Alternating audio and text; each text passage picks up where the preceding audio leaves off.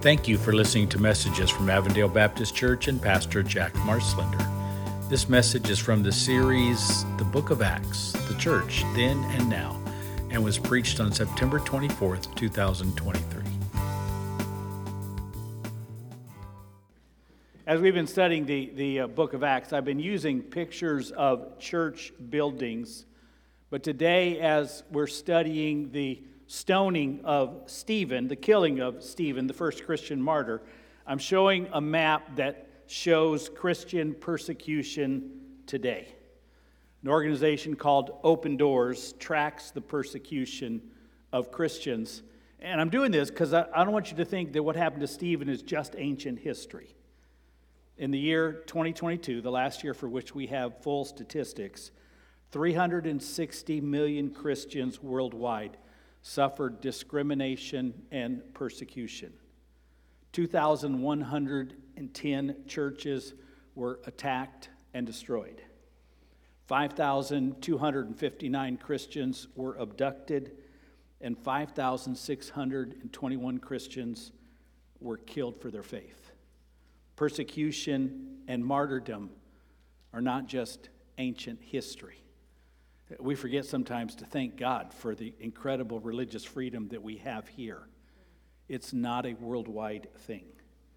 The red shows the worst areas, and you can see many of them are in Africa and in Asia. North Korea is atop the list. Open Doors says this of North Korea. North Korea is a brutally hostile place for Christians.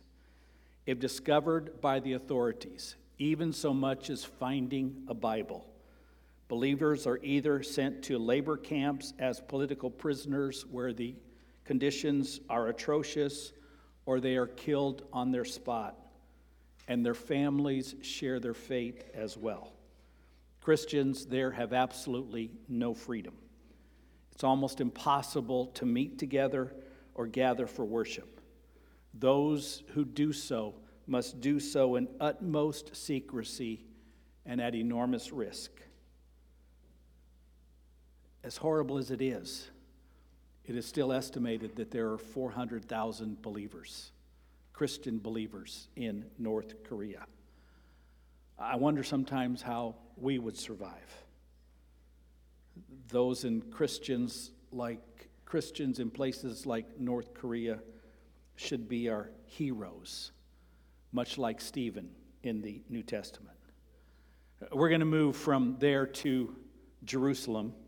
I'm going to read the story of Stephen. As we've seen in the book of Acts, that persecution had increased from arrest of a couple of disciples to arrest of many disciples to commands to stop preaching Jesus, and then today to the stoning of Stephen in Jerusalem.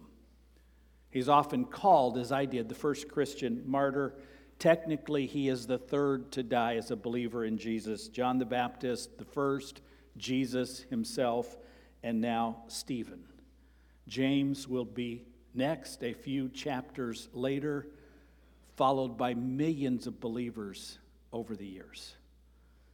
We have this heritage that sometimes we forget, that we have churches today because there were millions of brave people who stood up for Jesus when it was illegal to do so. And so we need to take advantage of our faith in every way today. We're going to read in Acts chapter 6, near the beginning of Stephen's ministry. He had just been called to serve as a group of men that would later be called deacons, and then he began to preach and serve Jesus in other ways. We're going to read that in Acts chapter 6, and then we're going to go to what happened at the end of his sermon before the Jewish leaders. So let's stand together as we read. Acts chapter 6, beginning with verse 8. Now Stephen, a man full of God's grace and power, performed great wonders and signs among the people. Opposition arose, however, from members of the synagogue of the freedmen, as it was called, Jews of Cyrene and Alexandria, as well as the provinces of Cilicia and Asia. By the way, Saul may have been part of that particular synagogue. And they began to argue with Stephen, but they could not stand up against the wisdom the Spirit gave him as he spoke. Then they secretly persuaded some men to say, "We have heard Stephen speak blasphemous words against Moses and against God." So they stirred up the people and the elders and the teachers of the law. They seized Stephen and brought him before the Sanhedrin. They produced false witnesses who testified, "This fellow never stopped speaking against his holy place and against the law. For we have heard him say that this Jesus of Nazareth will destroy this place and change the customs Moses handed down to us." All who were sitting in the Sanhedrin looked intently at Stephen, and they saw that his face was like the face of an angel. Now, then Stephen, in the rest of that chapter and moving on, he answered his critics, and he preached one of the most powerful sermons in the Bible, the longest recorded in the New Testament other than by Jesus. And afterwards, in Acts chapter 7, actually, verse 54, we pick up the story. When the members of the Sanhedrin heard this, they were furious and gnashed their teeth at him. But Stephen, full of the Holy Spirit, looked up to heaven and saw the glory of God and Jesus standing at the right hand of God. "Look," he said, "I see heaven standing open and the Son of Man standing at the right hand of God." At this, they covered their ears, and yelling at the top of their voices, they all rushed at him, dragged him out of the city, and began to stone him. Meanwhile, the witnesses laid their coats at the feet of a young man named Saul. While they were stoning him, Stephen prayed, "Lord Jesus, receive my spirit." Then he fell on his knees and cried out, "Lord, do not hold this sin against them." When he had said this, he fell asleep. You may be seated. It's a horrible story.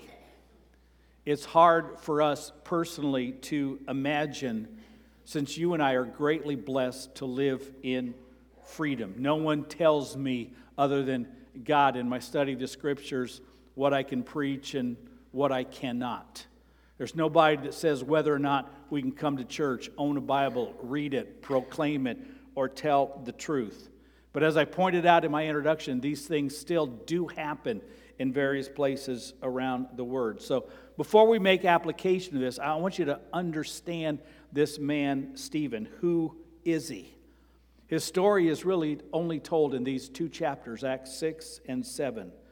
But there's enough evidence there that we get a very good idea of Stephen, the man, before his death. So I want us to think through that. Who was Stephen? First of all, I want you to understand that he was a man like Jesus. He and the other 6 who were asked to serve because of their wisdom and because of their faith. Acts 6:8 says he was full of grace, a man of love. It also points out that he had a powerful gift of healing. 6:10 says he was so full of the Spirit and therefore wisdom that his opponents could not successfully debate him. Verse 18, we read that, said that his face looked like the face of an angel, as if Jesus himself shone through him. He very clearly knew the Word. He describes in his defense of himself what is really one of the greatest sermons in the New Testament. He describes the Old Testament from Abraham to Moses to the prophets, right on up to Jesus. As he died, he cried out, "Lord Jesus, receive my spirit," much like Jesus did on the cross when Jesus said, "Father, into your hands I commit my spirit." His last words, "Lord, do not hold this sin against them," was much like Jesus on the cross, "Father, forgive them, for they do not know what they are doing." In other words, I hope you see what I'm saying. Stephen acted like, spoke like, loved like, and even for a brief moment looked like Jesus. And there is no greater compliment that can be said about a believer than he was like Jesus. So are we today? Understand that to say, "I am a Christian," is not just to say, "I am a believer in Jesus."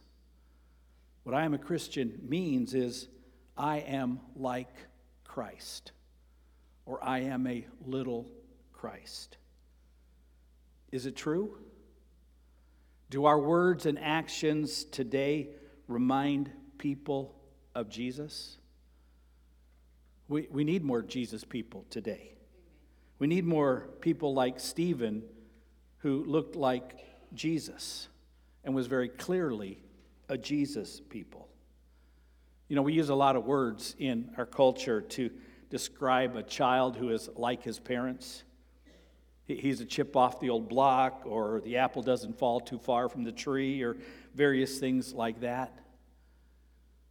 We need those things to be true of today's Christians, except that we're like Jesus and not just like our parents. He was a man like Jesus, and no greater thing could be said of him. He spoke like Jesus, he loved like Jesus, he lived like Jesus, he served like Jesus, and even died like Jesus.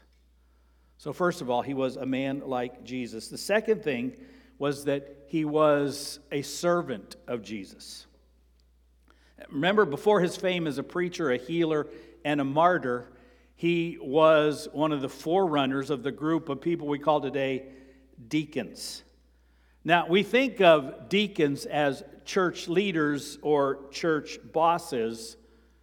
They are really servants. And so understand what happened with Stephen and Philip and the others. Hey, what we really need help with is food distribution. Not everyone gets their share. We're especially concerned about the widows. So make sure they get the food that they need. So I don't want you to think of him as a glorified church leader. What essentially he was a first century equivalent of a DoorDash guy. Give this to the widow Jones. Give this to the widow Smith, etc., etc., etc. He was a servant, a worker. Not a glorified leader, not a guy making decision and echoing and asserting commands. He was a servant. Like many church positions even today, it was very much behind the scenes, a service entry-level position. The church asked him to serve. Stephen said yes. Later, God gave him more gifting and more responsibility, and that's often how God works. Be faithful in the small things, and God gifts you for bigger things. God called me to preach, but I didn't start in church as a preacher. I served in a church nursery, I served in a youth choir, worked as a youth leader, youth coach, as a youth pastor, as a Sunday school teacher, on a building and grounds team. Be faithful in the small ways, and then trust God to lead you where he wants you to go. You can see that in Stephen. He started serving. I'll take food to the widows because it needs to be done, and as a church, we especially want to show love to them. And then God gifted him with more. And next we see Stephen as a preacher of Jesus. False witnesses came against him. By the way, there will always be those who make up evidence if they can't find it. You see it very much today. And they charged Stephen with things that were not true, with blasphemy against Moses, blasphemy against God, and blasphemy against the temple. Stephen gave an absolute masterful defense. He pointed out how God had worked from the time of Abraham right on down to the time of Jesus. He pointed out that Jewish leaders had always persecuted those who prophesied of the coming Messiah, and he told them they were still resisting the working of the Holy Spirit. He tried hard to convince them that Jesus was the very one that they had been seeking all along. They didn't listen. They became enraged. They gnashed. They ground their teeth in anger. They covered their ears. We don't want to hear this, like angry preschoolers. They rushed him, dragged him out of the city, threw rocks, ultimately stones, enough to kill him. He spoke truth. They didn't listen. If they had on that day, the whole history of Christianity might have changed, and the Jews might have accepted Jesus as the Messiah, as Paul did a few chapters later. But they did not. But I want you to learn from that. We want to speak the truth about Jesus because we love people. We want them to respond in faith. But our job is to preach Jesus in love and in the power of the Holy Spirit. It's up to them, not to us, to respond. We are called to be faithful and preach Jesus. We'll see times in Acts in which others were killed. We'll see time in Acts in which hundreds and even thousands responded. The response is not our job. The faithful preaching of Jesus in love, in the power of the Holy Spirit is. So Stephen was a man like Jesus, a servant of Jesus, a preacher of Jesus. And then we see in Stephen that he became a martyr for Jesus. If you want to know how to live, how to accept anger and persecution with grace, and even how to die, Stephen is a great example because he almost perfectly followed the example of Jesus, and he understood what it meant to live for Jesus and die for Jesus. And it's an incredible story because there was no bitterness. There was no anger. There was a perfect understanding in him of what happens when we die. Look, I see heaven open and the Son of Man standing at the right hand of God. And then, Lord Jesus received my spirit.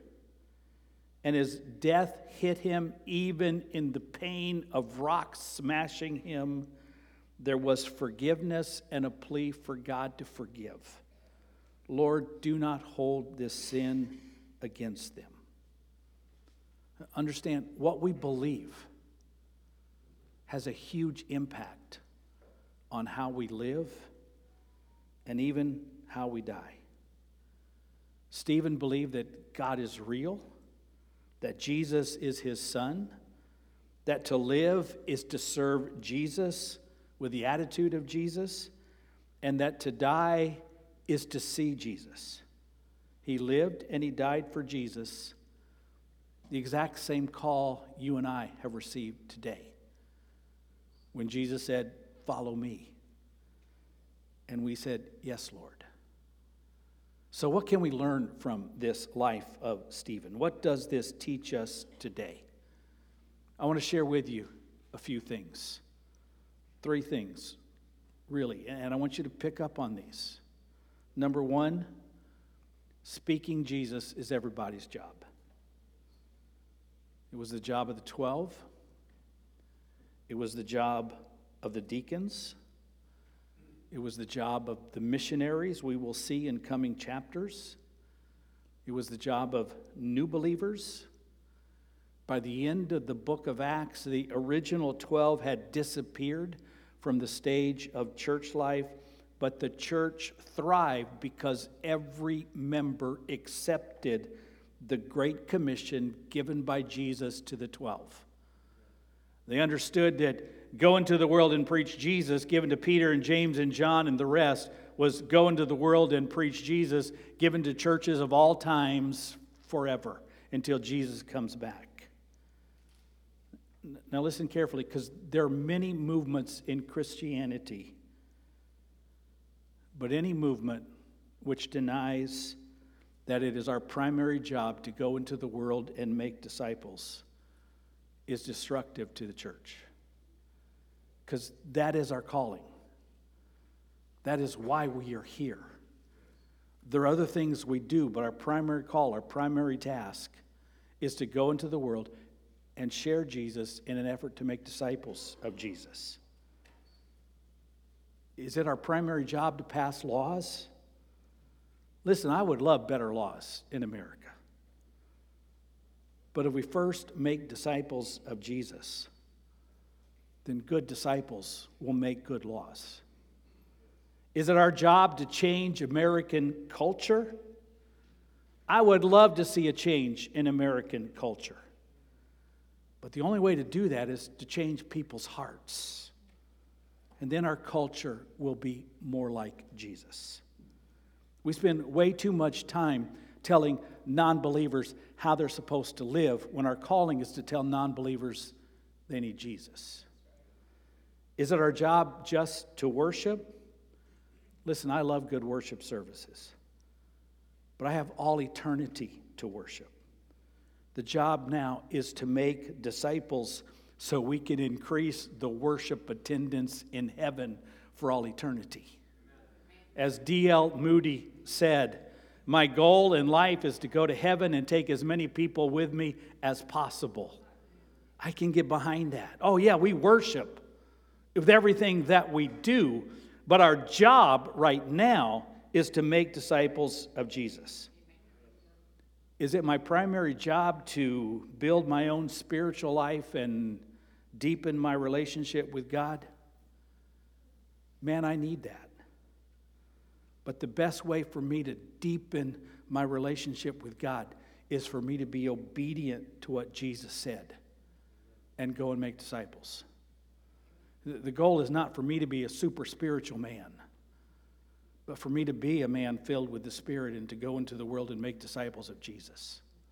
And I cannot grow as a disciple if I am not being obedient to what Jesus told me to do. Speaking Jesus is everyone's job. Stephen's role in the church was a DoorDash for widows. His passion was making disciples of Jesus. And I hope that's your passion, no matter what your job in the church is, no matter what it is you do, your real passion is I want to see the people I work with, the people I see, the people I know, my family members, my friends, my neighbors come to know Jesus, because it's everybody's job. Number two, in order to do this, I want you to understand that being filled with the Spirit has got to be everybody's goal. We see an abundance of evidence that Stephen was filled with the Holy Spirit. He was chosen as a servant, a deacon, because he was full of the Spirit. He had very obvious gifts of the Holy Spirit. Because he was so full of the Spirit, God had given him wisdom so that others could not stand up against his arguments and debates. You could see evidence of the Holy Spirit even in his face. And his death showing real grace and forgiveness even towards those throwing rocks at him. That's not human nature. That was God's Spirit at work in him. He was full of the Holy Spirit. And listen, we can't do our job on our own. We need God's Spirit. So how do we get it? How are you filled with the Spirit? Start with your belief in Jesus and believing that God loves you so much that He will put His Spirit inside of you. It's committing to living life the Jesus way, and it's asking for the power of the Spirit in your life and in your ministry. I can't do anything apart from the power of the Holy Spirit. I mean, I can stand and talk for hours. No one would be changed. No one would be touched. Nothing would happen apart from the Spirit. So the most effective time for me may not be in writing the sermon, but in praying for God's Spirit to touch your hearts and your lives. And if you want to make an impact on others, your children, your spouses, the people you work with, You need to be filled with the Holy Spirit. You cannot do it on your own, and neither can I. So understand from Stephen, speaking Jesus is everyone's job. Being filled with the Spirit is everyone's goal. And living and speaking like Jesus is everyone's responsibility. Now catch this, because everything I said this morning is very important. But hear this as especially important. If we don't live and speak and love like Jesus, we will not make disciples. Because disciples is something that is caught is much more than it's taught. People need to look to the church, to believers in Jesus, and they need to see that a life of faith in Jesus really works. They need to see that our families and our relationships are healthy. They need to see that we are generous and helpful. They need to see that we care about all people like Jesus cared about people. They need to see that we are in the front line to feed the hungry, to house the homeless, to care for the sick, to show love to hurting people, to treat all people with respect. They need to hear us talk like Jesus and forgive like Jesus. And when people see anything good about us, they need to know and understand that all the credit goes to Jesus. Living and speaking like Jesus is everyone's responsibility. And this may be the place where the American church has failed the most. Our reputation, and I've told you this several times, our reputation is that the church is full of hypocrites. We need to live in such a way that even if people don't believe what we believe, they look to the church and say, man, they are good people. They love, they care, they help. They treat me with respect, even though I'm not of their church. They care. When people see that in the church, they will listen to what we have to say about God and about Jesus. But if we hate and put down and turn away from people and don't care and fail to forgive, they will look at us, nothing you say makes sense, because you don't even live it yourself. Living and speaking like Jesus is everyone's responsibility. And in Stephen, we saw an excellent example of a man who lived, spoke, loved, and died like Jesus. We are among, you and I, are among the privileged that live in a land where there is no real persecution of believers and where we have full religious freedom. I know we like to complain about perceived slights and biases against the church out there. But we have been given what believers in most nations would love to have: full religious freedom to live for Jesus, preach Jesus, talk about Jesus, encourage people to follow Jesus. I don't know how long it will last. Our nation has had a good run, and this generation needs to take advantage of it while we can. So when you leave today, commit to telling someone about Jesus. They may or may not agree with you. They may or may not like what you have to say, but say it lovingly, persistently, with your lips and with your life. And it's not complicated what we have to say. There's a God. He's real. He loves us. He came to earth himself, Jesus, and he showed us how to live. And he died for us on the cross so that any who would believe in him would be given everlasting life. A great life here on earth, and one that gets even better tomorrow. And you can experience that by putting your faith and trust in Jesus. Any of you can tell that to anyone. You don't need preachers in order to do that. You don't need a theology degree. in order to share the gospel of Jesus. You don't even need a gospel tract in order to do it. There's a God. He loves us. He came to earth. He died for us. He rose again. He's alive today, and he's calling you to believe in him and follow him, and it will change your life and eternity. That's our message, and you and I are called to share it. So rather than 3 or 4 practical steps, I just want to leave with this one. It's my job and it's your job to leave this place and tell someone about Jesus, regardless of the consequences. They may accept him, they may reject him. They may love us for telling him, they may hate us. They may even kill us. They did Stephen, but he's okay. He's with Jesus. So commit to telling someone, a daughter, a son, a brother, a sister, a neighbor, someone at work, someone at school. Commit to telling someone about Jesus this week.